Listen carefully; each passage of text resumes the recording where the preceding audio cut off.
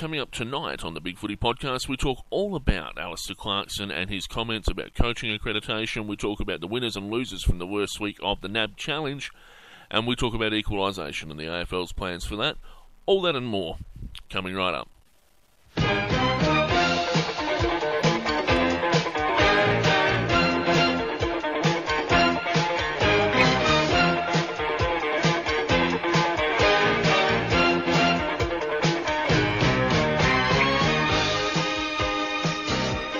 Ladies and gentlemen, welcome to an all-new BigFooty podcast. Joining me tonight are some of the guys you would have heard last year. We've got Cooksen. Good evening. Good evening, all, or whatever time of day it is, wherever you're listening to this. Mike is back from last week. Hello, hello. I hope we're all ready for another week of podcast footy. And other guys. SM is here from the Swans board. One of the other guys. Hey, guys.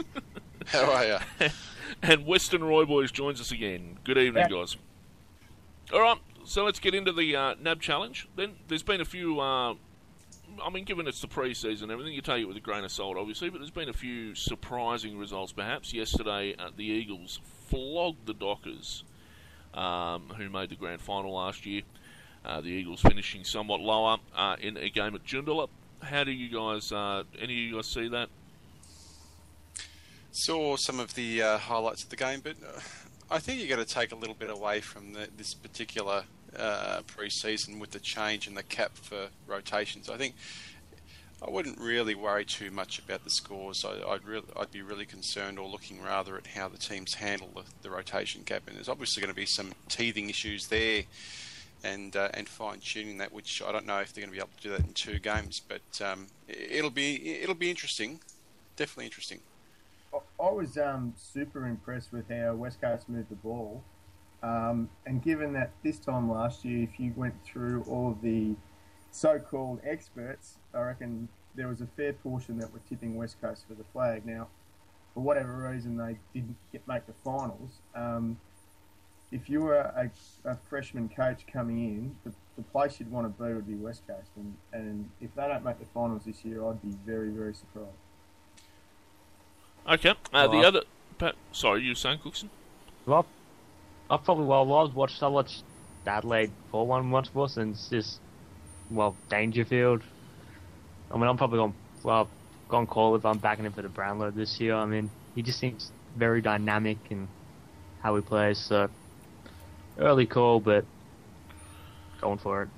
Well, that was the other thing. Adelaide beat Port by 10 goals. Port making the finals last year, making the second week of the finals last year. Adelaide not making the finals at all. On the weekend it was a 10-goal win at Richmond Oval. Did anyone else see that game? Yeah, Kenny from Camperdown, Yes. my former coach, he came out before and after and said, we are going to, a bit like Brisbane, but not to that extent, we are going to play a very inexperienced side because they've planned out their pre-season, and this was the only week that they could get the new blokes in. So I wouldn't read a lot into that game, and I can guarantee you that they are building for Showdown 1 at Adelaide Oval, where they're hosting, where they'll play Adelaide again, obviously, and yeah, I wouldn't read anything into Port Adelaide's performance. Yeah. Anyone else see the game? No? All bits and pieces. Yeah. I think both clubs are really focusing on The grudge match. On round 2 when they play at Adelaide Oval, and that is going to be huge. I mean, I live in Adelaide. I live 150 metres from the Oval, and it is going to be massive. Like, just everything that's gone to pass. We talked a bit about it last week with the whole jumper shenanigans, and Adelaide has been running history articles on Adelaide Oval and the original Adelaide Football Club, which has nothing to do with it. They've been running that on their website for the last couple of weeks. Port haven't really done anything like that at all. They're just pretty much going, look, we're here, we were always here. It's going to be a very big round 2 game. I think it's probably going to be the match of the round for round 2, even though I say that knowing that Carlton play Richmond in round 2, and I think Geelong play Hawthorn in round 2. I think Port v Adelaide's going to be the one to watch. We'll bet you GWS. Woo! Game of footy that. Wookie, will you go to Adelaide Oval to watch games that don't involve Carlton because you're so close? Will you just wander down and have a look? I probably will, but it really depends on my work hours and things like that. Yeah, sure. But as it is the kind of play, like, it's a great ground. It is a great place to go. I went down there during the cricket, and it was only half done. It is going to be an awesome place to watch the footy. It is literally, I can walk straight out my door, turn left, and walk straight into Adelaide Oval through the main gate. There's a bridge that goes right across the river, Lucky. Like it literally, the footpath goes down, over North Terrace, past the casino, over the river, into Adelaide Oval. It's literally a 2-minute walk. And that's the beauty of the MCG. Like, you'd finish work Friday night, have a few schooners or whatever, and then you could go to the footy. I reckon that it's going to be the best thing for Adelaide. I think it's going to be huge for Adelaide. I think it would have been better if the Oval had been a little bit further to the east of the city, and it had come up into Rundle Street instead of Hindley Street. But you can't have everything, and this is very much $500 million of asset that is going to serve the city very well. I think it's going to be huge, and So would you call it a world-class stadium? absolutely, it's a brand spanking new 60,000 seat stadium, and I think you get to a certain size, and you have no choice but to say it's a stadium, a world-class stadium. All right, moving right along, there were some close games during the NAB Challenge as well. Those included some very narrow wins. Carlton over North Melbourne by 7 points, but even closer, Geelong and Collingwood, the very first game, there was a 2-point margin there. Gold Coast got over Essendon by a point. It's and at the moment, Melbourne just got over Richmond as well. Melbourne just got over Richmond, and that's perhaps a surprising win as well. But the Bulldogs are currently climbing over Sydney. If you're over St Kilda, rather, there's like a 25-point margin there at the moment. Swimming over. That game, incidentally, has been shortened to 17.5-minute quarters because of the delayed start. Right. So Real bad weather. And just on that, did you see the photos, the video of the Cardinia Park before they started playing? Yeah, I did. That was Well, I think it was water-based. It was literally underwater. Yeah, there was a lot of water on that pitch. It was underwater, and look, to their credit, they had done a lot of work on that ground over the last few years. If it had been the old Cardinia Park days, there's no way the game would have been going ahead. But they managed, apparently, I saw a couple of photos and pictures of pre-game, and they managed to get all of the water, or most of the water off, and get it down to a normal level of what you'd expect to see. So I think the ground, though is still quite wet. Yeah. Obviously. Yeah, but it's amazing, though, because you can't really see it when there's no... when it's been raining quite heavily, players will dive in and you'll get a huge spray of water coming up. There's no water. There's no loose water on the pitch, which is just amazing. It is drained very well. I think as well, one of the things that came up this week in particular was Alistair Clarkson's comments regarding accreditation, coaching accreditation, basically saying that you want to coach underage, you've got to be accredited. You should have to have some sort of accreditation in order to avoid some of the pitfalls that may have been part of the Essendon saga. And he specifically cited Essendon in his original comments. Essendon came back at him and said that the comments weren't helpful, they weren't constructive, they weren't needed. And Clarkson more or less came out and said, look, this has got nothing to do with Essendon, it's got to do with coaching as a whole. And I think, but the most curious part for me was Michael Voss coming out yesterday and saying that he fully agreed with Clarkson's comments, that there was no way he would have taken a senior coaching role if he'd been able to do a proper apprenticeship ahead of time, get the proper accreditation process through. And I thought that was interesting. What did you think of the whole scenario? I thought it was...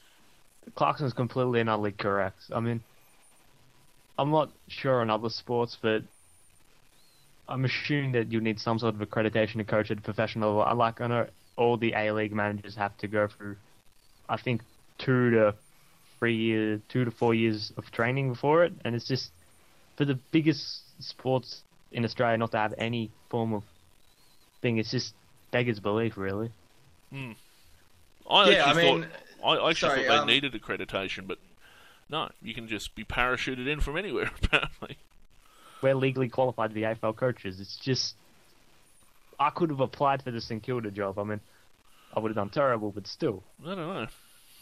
Look, I think it's important. I think what Clarkson is done is, or what he's getting at, is important to set a benchmark on expectations at coaches coming up, especially through the junior levels. And young kids are the most impressionable, and we want to make sure that we have the right people there instilling the values of what it is to play fair football, and to be able to promote that in younger leagues, younger teams with the young kids coming through. So, and certainly give coaches the opportunity to actually learn the game from an actual hands-on coming through, and again doing away with that scenario of just one-hit wonder coaches coming in without the experience, without the actual knowledge of knowing how to do it, and being there based on their name or what they did as a player 20 or 30 years ago, rather than the merit of what they have the ability to do now in terms of coaching. So I guess we look at it as a standardisation of that particular role in the game, and it's, I guess, it's probably the first to come out and say that on his thoughts, and we'll have to see where it goes with the AFL, whether or not that's something they want to instill at the junior leagues through each of the regional district football leagues, and see what happens from there. I wonder as well if, like, one of the big things you hear about these coaches that come in, and they come in for a year or two and they're not successful, and they get kicked out, or they leave, or they retire, or one of the big problems they have is communication. You always hear that they lose the players, or they lose the confidence of people, and I'm wondering if, like, a course in communication as part of that accreditation would benefit certainly Brett Ratton or someone like that who apparently lacked in some of those areas. I think that's stuff you really, I think it's stuff you really naturally with. Anyway, like, to be a good communicator, you just have to be one. You can't really practice that as much as you can. You can become slightly better, but it still won't be there. But you have to really select a coach for the job, man. Some of these coaches may not be senior coaches. They should really stick toward maybe tactical side, or maybe towards a forward line coach. It's just, we need kind of a uniform way. It's just, I'm not going to say this, but I think the way we select our coaches and accreditation, all that, it's kind of a bit unprofessional and a bit semi-professional, really.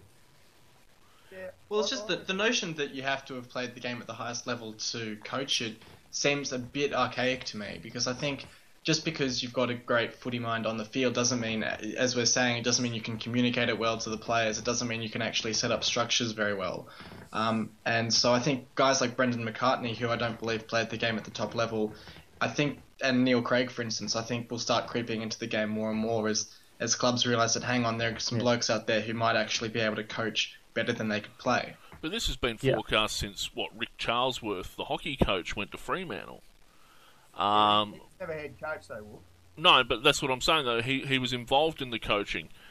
Neil Craig at least played the game. So did McCartney. Yeah. McCartney coached. We've had netball coaches go to Adelaide. Pat Micken was a skills coach there, oddly enough. Well, I found a story about this that's, well, I'm a fan of soccer, as, well, some of you may or may not know, but an old coach called Arrigo Sacchi pretty much was a shoe salesman, and then he went to manage AC Milan. And one of the biggest clubs in the world, just like that, because they back coaches who have knowledge, and same with Jose Mourinho. It's just, you can do it. Anyone can become a coach. You just have a good compact knowledge, good communication, and that. It's just, again, it's coaching. It's not exactly rocket science or physics. No, it's not, but you've either got it or you haven't. Like, I was fortunate enough to have Ken Hinkley I was a player when he first coached a side, and I was lucky to play under, 4 pretty astute coaches. Jared Fitzgerald, who coaches North Ballarat, was my PE teacher and coached me from the time I was like 12 till 18. I was saying, and I've said on the board, that Kenny Hinkley was by far and away the best coach I ever played under. And it's no surprise to me that he made it at AFL level, but you read in the paper that he's a rookie coach. Kenny Hinkley's been coaching for 16 years. Yeah. Well, I guess you only need to go and look at some of the previous years' examples of coaches and players who are great players but not necessarily great coaches, and I think one of those in question would be Michael Voss. A general in the field, but whether or not did he have the right skills to be able to be a coach. Same with Scott Waters in St Kilda. I think you've got to look at a holistic approach when it comes to coaching, and it's not just about having the ability to make technical decisions on the day, but it's about having the ability to be able to relate to the players and to deliver your message to them on a level that they can all understand. And I think that's a lot of the problems that, for example, Ratton had with his delivery. He knew what he was trying to do, but he couldn't get it across to his players. So I think it's probably, as I said earlier, about setting some basic standards of the expectations on what a coach needs to be and the areas that he needs to work on to be able to be a coach as a whole. And it adds a bit of integrity to the whole thing. I mean, if you've got clubs like Brisbane who are hiring Michael Voss with very little or no coaching experience at all, and as Joe Bloggs, who's been toiling his way through the Sandful or the VFL or somewhere like that, who's getting overlooked in favour of a favourite son. If you add in this qualification that they have to have been coaching for at least 2 years, sure, they might still pick a Michael Voss, but if they do, he'll have 2 years of coaching under his belt and will have at least in some way earned it. The problem we've got, though, is that you've got boards and interstate boards, and I'm looking at the Brisbane board, Fair Dinkum. The guys on there, that they'd already made a decision that when Lee Matthews pulled the pin, Michael Voss was the next coach. So there was no robust and thorough process and all the crapola that they spin out. They'd already decided that whenever Lethal pulls the pin, we can't afford Michael Voss to go anywhere else. So that's my point. Yeah, but you're dealing with two things. You're dealing with that like Voss wanted to coach, and that I recall at the time. Wookie, you might recall, Carlton went really hard at Voss to be senior coach as well. Yep. So he had a number of people chasing him to be senior coach, and I still believe he will make it as a senior coach. And the stupid thing about Brisbane is that he just worked all that stuff out and was just starting to get what I thought ahead, and then the board pulled the pin on him. Well, what I don't Did he have a understand contract is with West Coast? No, that was to be Like, I remember. Yeah, that was to be assistant coach. Yeah. if he was serious about coaching, then why was he faffing around in the media? I know he was in the media for a year before he retired, but if I know he wants the money and all that sort of thing, but if he's serious about coaching and if he wants to have a sook now and say, well, Brisbane should have given me a bit more time, then maybe he should have actually gone out and learned a bit about coaching before saying, yeah, sure, I'll do it. I don't think that's what he's saying, though. Yeah. I don't think he's coming out and saying I needed more time. I think he's coming out saying I needed better training. Yeah. And it's not the same thing. Like, you can spend... Hinkley's doing so well because he had 16 years of assistant coaching. And he was overlooked for so many jobs. And that's my point, yeah. But... That he's getting overlooked because there's all these favourite sons who might get a look in first. And that's true, but you're talking about guys like Buckley who are never going to be overlooked for the job at Collingwood. Yeah. Never. Yeah. And Voss was in a similar position at Brisbane, even though he was... I think Essendon were after him as well. I mean, Voss was thought to be the guy, and really he started off with a bad call. He took Favola. He shouldn't have done that. And that didn't pan out well for him, and it pretty much just steamrolled for him from there because he built all his plans around this whole forward setup he was going to have that he never ended up with, and then people got injured, and it was just a bad year for him. Now, he's saying he spends a year in the media, and I think you're entitled to do that after you've had a long and distinguished playing career. I mean, the guy's a dead set legend of the playing as a player. And one of the better players of that particular period that he was in. I mean, he took a Brownlow out. I think he was better than Buckley as a team player. I think he was better than Hurd as a guts player. It was just. I think he was a better all-round player than both of the other two. But he also took more flags out in the same period. But that's beside the point. I think he was entitled to the year off. I think he just wanted better training. Yeah. Personally, I saw when Ross was doing his punditry work for it, just, for lack of a better word, he sounded a bit like not switched on for the game. It's just, I think my thing is he had problems expressing his idea of football, his philosophies. He made some really bad recruiting blunders that Brisbane have gotten out of. But again, it's probably, you just need training for it. You just can't go in and be bang senior coach. You need to have, I'd probably say at least 3 years apprenticeship at minimum. 3 to 4. Yeah, and in all honesty, I think he went in and thought, he looked at Sydney and thought, geez, Paul Roos has got the right idea. You just pick up a few cast-offs from other clubs and turn them around, and you've suddenly got a premiership winning side. And that's what he tried to do, and it unfortunately backfired. But yeah, there's a lot of background to that. I mean, with the Gold Coast coming in, the club took a what you'd call an ill-fated strategic decision that they had to try and pinch a flag before the Gold Coast came in, because they were worried about support in South East Queensland splintering between Brisbane and the Suns. And unfortunately, it went pear-shaped. But it wasn't, everyone likes to refer to it as the crazy bossy, getting Fev and all those cast-offs. I can guarantee you he wasn't the mastermind behind it. There was a lot of club push. I was going to say, I don't think Voss was completely behind his getting into the coaching role at all at the time. Yeah, I think he was pulled into it by demand, really, and I don't think he felt that he had any other options. But and that's a sign of inexperience. But and I think he went to Brisbane on the understanding that he was going to have more assistance than he ended up getting. Because that's what happens when you're a first-year coach. You don't go somewhere and then expect to run the whole show. You have recruiters and you have football managers and people like that who, are supposed to assist you. And so I think, unfortunately, the coach being the public face of the club, he gets blamed for a lot of stuff that's not necessarily his fault. But still. Anyway, the next item on the list, the AFLPA has come out with its own plan for the salary cap. And basically, Finnis presented a plan that was, how about instead of having a salary cap for the players and a cap on football department expenditure, why don't we just have one cap for both? And he's basically come out and said, look, I expect, that it's going to result in player pay rises, which of course is what he's after, at the expense of people spending money on facilities. What do we think about this? Was it facilities, Bookie, or off-field? It's coaching and... Yeah. And see, here's the thing. We've been debating this in the industry forum for a while now.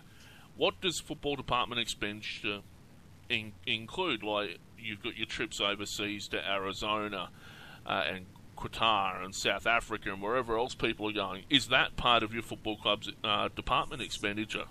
I would say it is. All those off-season activities, all those conditioning coaches, all the high-altitude training, all of the... What if I build an altitude room in my gym? Is that... Exactly. Is that part of it? Now, what happens if a sponsor gives me that? I don't actually spend any money on it, but my sponsor gives it to me. What if I have a commercial gym like Hawthorn lease to a fitness group out at Waverley, or Essendon have the Windy Hill Fitness Centre obviously at Windy Hill? What if they start putting machinery in there for the purposes of that business? It just so happens that the club uses it. Where's the line here?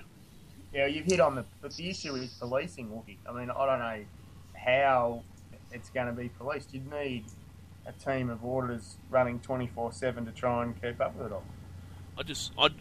I think in the end we risk and I've said this on the industry forum a number of times, but I think in the end we risk going to be like NRL clubs, but for a different reason, where the NRL clubs split off their pokies for for tax purposes. I think we're going to do it so that it's not counted towards any kind of spending cap. There's only so much you can spend money on in football as it is, and yet you've got Collingwood and you've got West Coast. West Coast have $40 million in the bank. That's cash on hand, according to their last annual report. They're going to spend a lot, if not all of that, on their training on their new training facility at Laughlane. Now, is that part of their football department expenditure? I don't think the infrastructure is, but I think and that's where Collingwood and West Coast and all the big clubs are always going to have it over the little clubs because they can spend that money on infrastructure. I think what they're trying to bring under an equalisation is the spend on actual human resources, like the bums on seats, whether you've got 85 different assistant coaches and that type of stuff. But I don't see how that makes any difference. Like, if you can have all the staff in the world, but if you don't have the equipment, then it doesn't really help your process anyway. It's in theory a good idea, but in reality it's like communism. It's just doomed to fail 100%. Well, there's a reason why the AFL is handing out money hand over fist at the moment as part of the sequel funding to improve facilities. Now, why wouldn't facilities be part of the department spend? It is predominantly for the department. Unless it's purely for staffing purposes, I don't see any way to police it. I don't see all that stuff becomes very difficult. Because then you've got, like, down at Carlton, for instance, and we have a very bad reputation for brown bagging things. And some of it's deserved. You can't argue with that after the fines for 2001, 2002. But what's going to stop, Jenny Pratt coming in and going, okay, we're going to pay for the entire trip to Qatar next year. By the way, here's a new gym. Rich benefactors, pretty much what's happening in the Premier League, you could say, or but that's soccer. They can't own the club, but they can basically have a very big say in what the club does just by, I mean, Richard Pratt basically gave us the money at Carlton to build the new gym facilities down there. What's to stop that happening at other clubs? Nothing. But see, that's what the difference is. That's where the difference is at North Melbourne, where they were in tin sheds for years. But exactly. with AFL funding, they ended up with the whole new Aegis Park thing. And that's great, and I fully support how that's operated. But if you're going to put a cap on department spending, what's to stop them from spending all the money on, high altitude rooms or, Well, I think that's what Gary Pert's point is. If you either want full-on communism, where you've got 18 franchises that all look the same, they all get the same amount of money, and you go from there, or there's got to be some reward for the clubs that do the right thing. But then again, the rewards of that thing that Pert says is just Colin would get a leg up from the AFL, and they pretty much have been in fixtures and all that since Andrew Dimitri and all that came in, where it's like, we're going to focus on purely profit. We're a sports business, not a sporting organisation.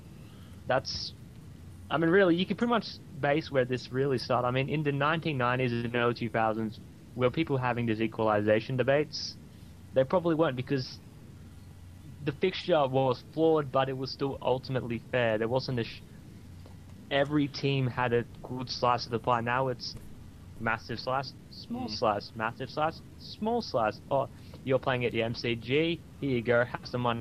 You have to play at Etihad Stadium because we did some dodgy contracts. You're going to cop just a pounding in the bank balance. I think there's an article in Inside Footy magazine or something like that, which pretty much is saying that St Kilda, Western Bulldogs and North Melbourne they're pretty much paying off Etihad Stadium, and it's just, we can't really compete when we're in a financial black hole.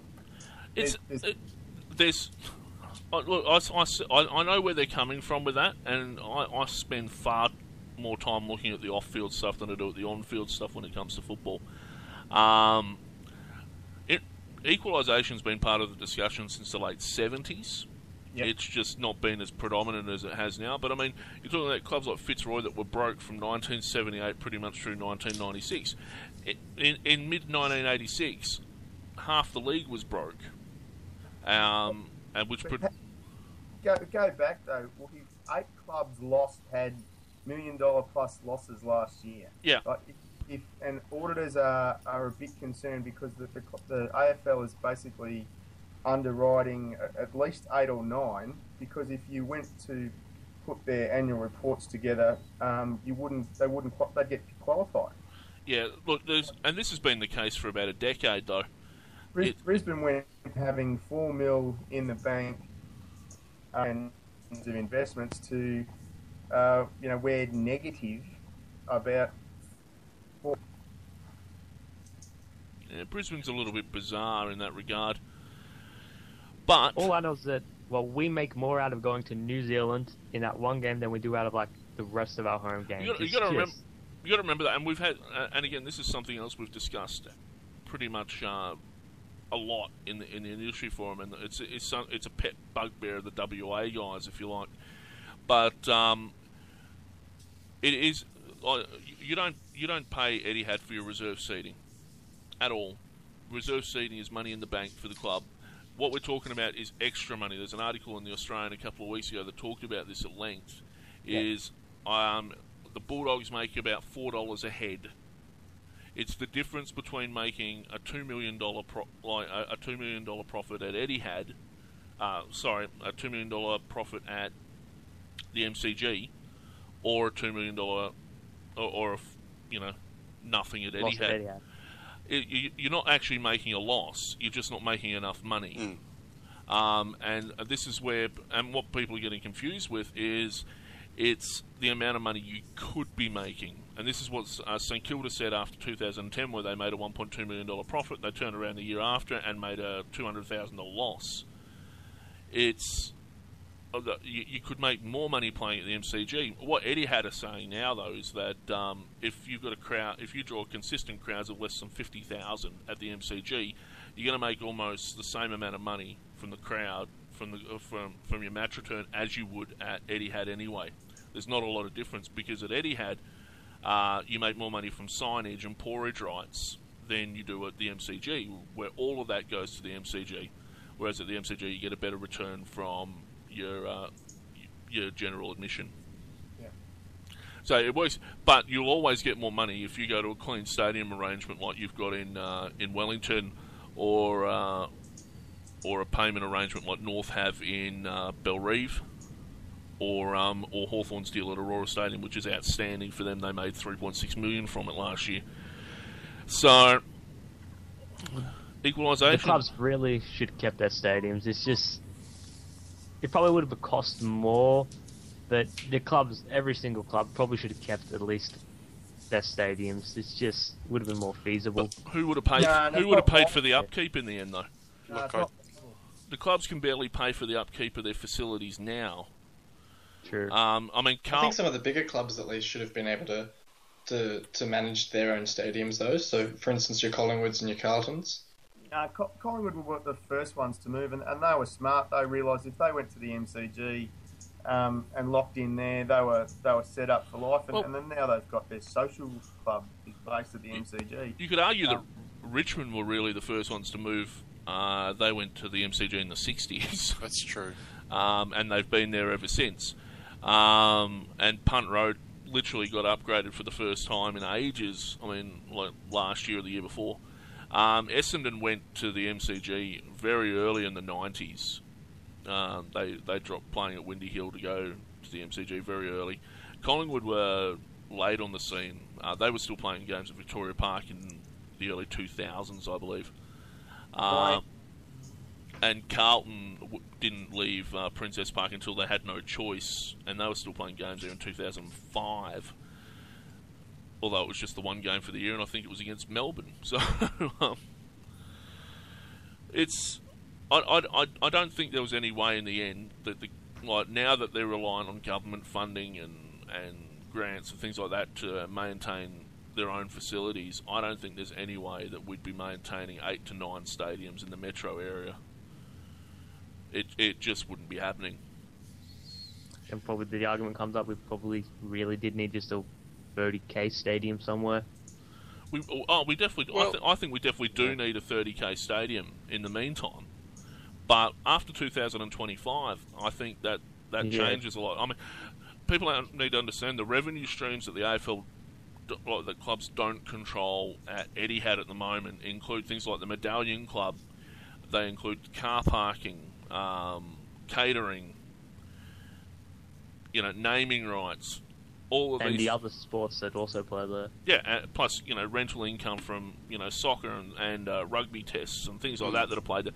So there's concerts, all these things, they're all going to turn... Like, at the moment, Etihad made reports losses of 17 million and things like that, but I think it was 17 million last year. But with all of its revenue put together and the AFL controlling its fixtures and everything like that, I think we're going to see more games move from the MCG to Etihad than the other way around after 2025. So the argument is, why don't they bring forward that purchase date and make an offer to buy it out now while they're full of cash from the TV rights deal? Even if they paid, like they've got, 11, 12 years left, 11 years left of the deal. It would cost them $250 million now to buy the stadium as is, whereas in 2025 they get the stadium for $1. Yes. And when they get the stadium in 2025, it apparently has to be state-of-the-art, fully maintained, and ready to go. Like it's not allowed to be run down. It's not allowed to need updating. All of these things have to. When the AFL get the stadium in 2025, it's got to be debt-free and ready to rumble, like, for another 25 years, apparently. So they're really into update the TV screens there. I mean, the tiny screens are still those dodgy, pretty much black Panasonics from the 1990s. But all of that has to change by 2025. But still, there's a figure surely that is somewhere in between, 250 million if you walked in and bought it now, and $1 in 14 years. Surely there's a figure that both parties would consider as a fair and reasonable change. There's still debt on the stadium, and the super clubs, the superannuation group that owns it, still need to pay that off. Yeah. And so any buyout figure has to include the debt. Yeah. And I believe the debt's a lot. I'm not sure how much. Yeah. But so you've got to pay for that. And then you've got to factor in how much the clubs have to be, how much the clubs have to make to justify bringing it forward over the next 11 years. So it might just work out cheaper for the league to just pay the clubs for the next 11 years than it is to pay out the $250 million plus the maintenance plus everything else that would be required at the stadium for the next 11 years. I don't know. I don't know what the theory is behind that, and I'm sure there is a figure, but apparently the league balked at $250 million. This I got just thinking about the AFL eventually when it takes over. Like, how will they do about other sports? Has there been any word about that, or is it still just too far away that no one really knows about it? I can almost guarantee you that Victory's current deal at Etihad might be in jeopardy. Apparently they can upgrade Amy Park, so... Well, yes and no. Amy Park could be upgraded, but it would be very prohibitive, apparently, because of the way they put the roof on. Or I believe it's the roof. I believe the footings of the stadium itself are okay. Well, you can upgrade it from the state, but you'd have to take the roofing off. And I believe it would be very complicated and almost impossible, which is why it wasn't. Which was why nobody was really happy with how the capacity ended up being at the stadium. But I think the Victorian government's reasoning was, look, we've got a 50,000 seat stadium in the city. We've got a 100,000 seat stadium in the city. We don't need another one. We don't need another big stadium. We need an average size stadium that will cater for, your rugby league crowds, your soccer crowds, and everything like that. And every now and then soccer sells out, sure, but everything else can go to the MCG. I want to move on to the last part of the show tonight, and that is, how do you think your teams are going in the pre-season to date, guys? I know. Let me check the score. 2 points difference now, so it's actually a pretty interesting game now. I know. It certainly is. I know. SM went to the Sydney trial, the internal trial. How did that turn up? How are you seeing the Swans so far? Well, from an off-field point of view, it was spectacular to see over 1,000 people coming out to watch the boys when I went only a couple of years ago to a crowd of maybe 100 or 200. And today our membership figures were announced at already having hit 30,000. So I think the Buddy factor is in full swing now. But on field, Buddy was a little bit disappointing. I don't even think he kicked a goal for the day. He sprayed a couple of shots as Buddy likes to do, but I'm sure the crowd got their fill watching him run around and take a decent grab on our first year recruit Alir, who actually impressed when he wasn't on Buddy. He actually was looking pretty impressive and took a couple of grabs, and he's in line to play tomorrow night, which will be interesting to see. But yeah, the squad on the whole was looking pretty impressive. Brandon Jack, the younger brother of co-captain Kieran, I think has really stepped up this pre-season. He was looking pretty impressive around the ground. And one to watch is Toby Nankovich, who's looking more and more likely to be our backup ruck, with Tippett struggling to be fit for round one. And he kicked 3 goals for the day. So good signs all around the ground for the squad. And what about Adam Goods and Kurt Tippett, both apparently having knee injuries? Yeah. There's increasing concern from Swans fans that Tippett might actually have a pretty serious knee injury in the same vein as your Rafa Nadal and that sort of thing with knee tendonitis, which could actually end up being quite a long-term injury. I think he was down your way, Wookie, at the Carlton training ground looking at getting some specialist advice on his knee. So it's not sounding too good. Okay, and Mike, how's your off-season going, mate? Well, I think just slowly coming along and getting players fit and ready. Tom Williams has had a uninterrupted pre-season, so we hope to see him getting out. Bob Murphy is recovering from an injury as well, so he's still a few weeks away.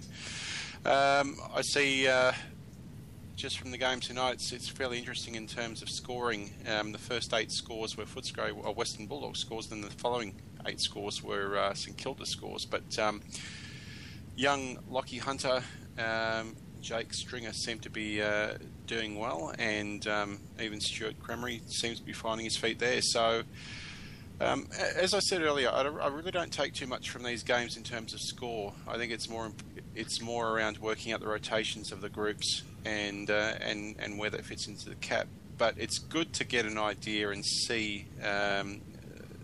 Pick up where these young guys see where these young guys have picked up from their last couple of AFL games, and certainly along the lines of Lockie Hunter, who had a great number of games towards the end of the last season. He looks like he's picked up where he left off. So at this particular point in time, saying that St Kilda's 4 points in front now, I'm not too concerned about that. It looks to be reasonable, and hopefully we'll see how we go over the next week or so with the last remaining NAB game. Where do you see Cremery playing? Sorry, I think he'll be changing between a forward and a midfield role. That's what he's been penciled in for. So he'll spend time on the ball. He definitely does look more quite dangerous up forward, but at the same time, obviously you'd want another mature body in the middle, I guess, to help the younger guys. Definitely, someone who can use their body to help the lines of. Young Tom Laportero, who was I think number 3 for, or was rated very high into last season's. And yes, exactly. He was getting the ball, so he's going to come under a lot of scrutiny this year, or under a lot of eyes. So you want someone who can run with him and basically protect him and allow him to get that ball out of the centre. All right, and Bob Murphy's still got an elbow injury. He's out. What's his story? Yeah, he's still injured. I think saw the bruising before. It looks pretty fierce. Yeah. No, he's still got a good couple of weeks with that before he gets back into match fitness with that arm. So, but I don't think they're going to rush him at this particular point in time. And the intention is to have him ready for the round 1 clash with the West Coast Eagles over in Perth. Patterson, that's right, Patterson Stadium. So we'll see how that goes. And Jared Grant. He's a funny one, Jared Grant. He's got all the abilities, and I think he just needs to apply himself. But as we saw, he was starting to find his feet. And I think he's a confidence player, Jared Grant. When he's got the confidence in his game, he just does amazing things. And for a number of games last year, or a large portion of last year, he was actually carrying injuries and had a few health issues. which was a very negative impact on him. But I think he's done the right thing. He's kept his chin high, and Brendan's seen him, or seen the value in how that's transformed him towards the end of last year, and given him a bit of a kick up the backside, if you would call it that, and a bit of a lift for coming to this year. So I'm not sure if he's playing tonight, but he'll certainly feature in the games for the first couple of games anyway. Okay, moving along. Cooksen, St Kilda. Yep. How you looking? Started out pretty well for the draft, where we all got who we wanted with Billings, Dunstan and Akers. Then we went to Colorado in the snow, which was started out pretty well. Then the weather turned for us, which was, I'd probably say, a good experience for the team. Then it's just pretty much been consistent all the way through. I think Maverick Weller has been a massive standout for us, and it wouldn't surprise me if he's elevated this year. Like, he's going to play for St Kilda. He'll probably hopefully play 100 games for us plus. And we got young Eli Templeton, who's looking pretty good in the glimpses I've seen of the NAB Cup games so far. And again, the same with Mike said, I can't really take much from our first NAB game, as it's pretty much been played in the worst conditions you could ever play, and we'll be a dry weather football team. That's just my prediction so far, playing at Etihad and being young. It's just, I think for us it's going to be a bad season. It's just going to be focusing on structures, getting games into young players, and focusing on building up the players and a game plan to challenge to a flag by 2018, which has been shown by emails by the club, which I've gotten an invite to. Yay for me, VIPs. But yeah, pretty much it's season launch and talking about the 4 key pillars and all that. So Where do you actually see St Kilda finishing up this year? Are you pretty much acknowledging it'll be you're saying it's going to be a pretty rough year, so you think you're kind of expecting, bottom 4? Bottom You're hoping 4. for a little bit better? Well, I'm thinking bottom 4 realistically.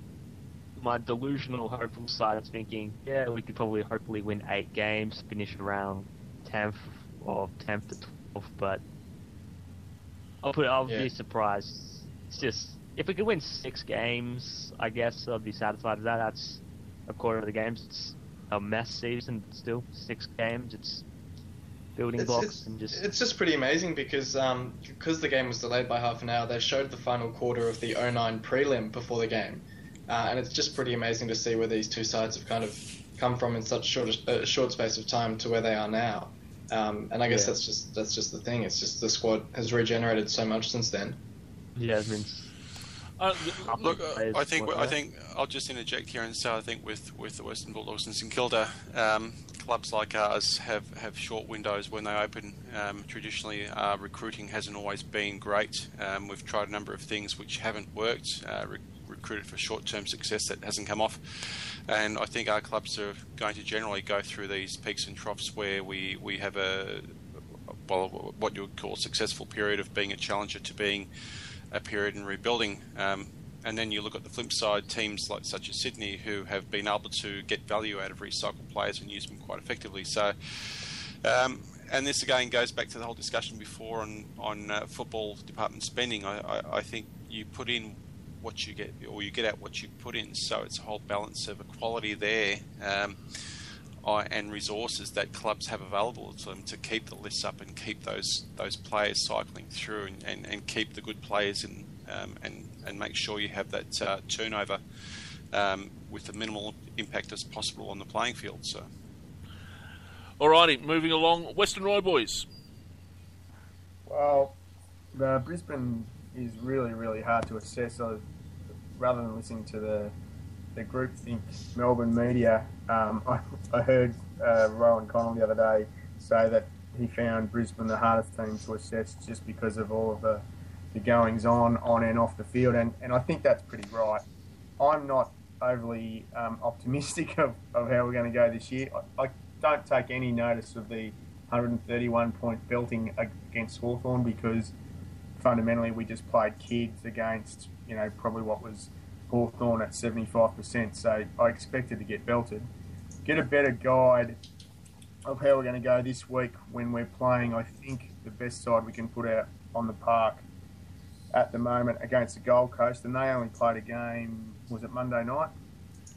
So not sure what side they'll put out. If they were to beat us this week and sort of towel us, then I'd think, I'm pretty concerned that we're going to be bottom three, and possibly with the Saints, Demons and/or Dogs at this stage. We've had, obviously heaps of stuff. We lost the go home five, who may or may not turn out to be champions. But I think we nailed the draft as best we could. But we've just had that sort of young talent depth completely gutted out of the club. That probably meant that we couldn't get rid of as many other blokes as we should have. So we've held on to a few that, personally aren't going to take us anywhere. And obviously the Great Warrior Brownies decided to go on for another year, which was contrary to some mail I had at the end. And that's, probably from Lepers talked him into it. We've got a new captain in Jed Adcock who doesn't really overly excite me. So I'm not over enthusiastic about where we're going to finish. Where we do finish will be dependent, I suppose, on our midfield and the 3 Rs, Rich, Rockcliffe and Redden, and whether they can get to A grade standard, or if they stay where they are, then we're in trouble. Will Zorko still be good, or do you expect Zorko to be doing well? Zorko's a gun, mate. Yeah, he's a gun. But he's 25, so he's no kid. And, he will run through the midfield a bit more. We've already seen that in the first game. But, he's only a pocket rocket, so there's a limit to what he can do. Well, that's still one Supercoach position filled. Thank you. Actually, sorry, Cookie. I wanted to ask you, Cookie, about young Jack Billings. Do you think he'll get much game time at St Kilda this year? I think it was injured pre-season. He had a bit of a knee problem, and I personally think they'd see Markworth and Sipos being ahead of him in a half-forward flanker role, but I think he'll play 7-8 games. It's a rough estimate. Right. I reckon Dunstan, I believe, will probably play the most. I reckon he'll probably play 15. Right. Good to know. Okay. Before we sign off tonight, I need to get some predictions from you guys. Mike did this last week already. And then we can laugh at everyone at the end of the season. Cooksen, who's going to make the grand final, mate? Ooh, I'm going for... I can't look past Hawthorn, and I'm going to go for Hawthorn and probably Sydney.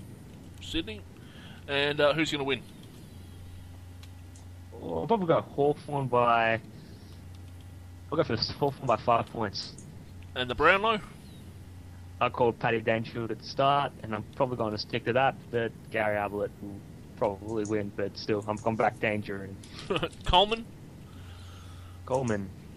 Who did it?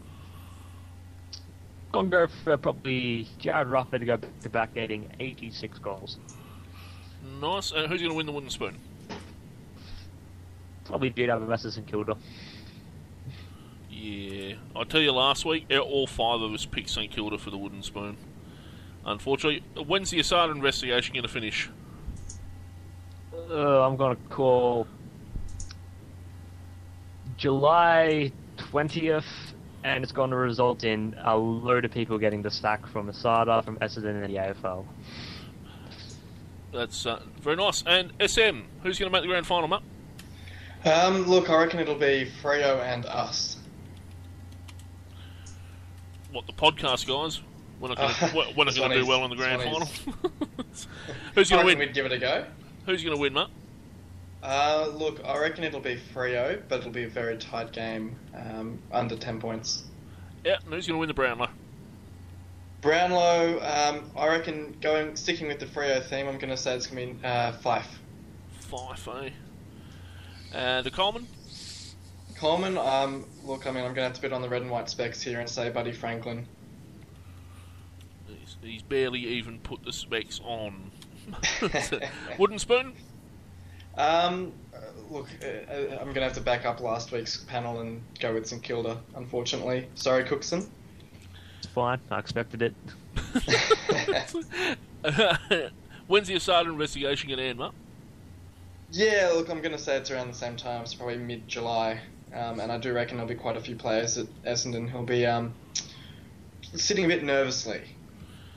Okay, and Western Royboys. Grand final.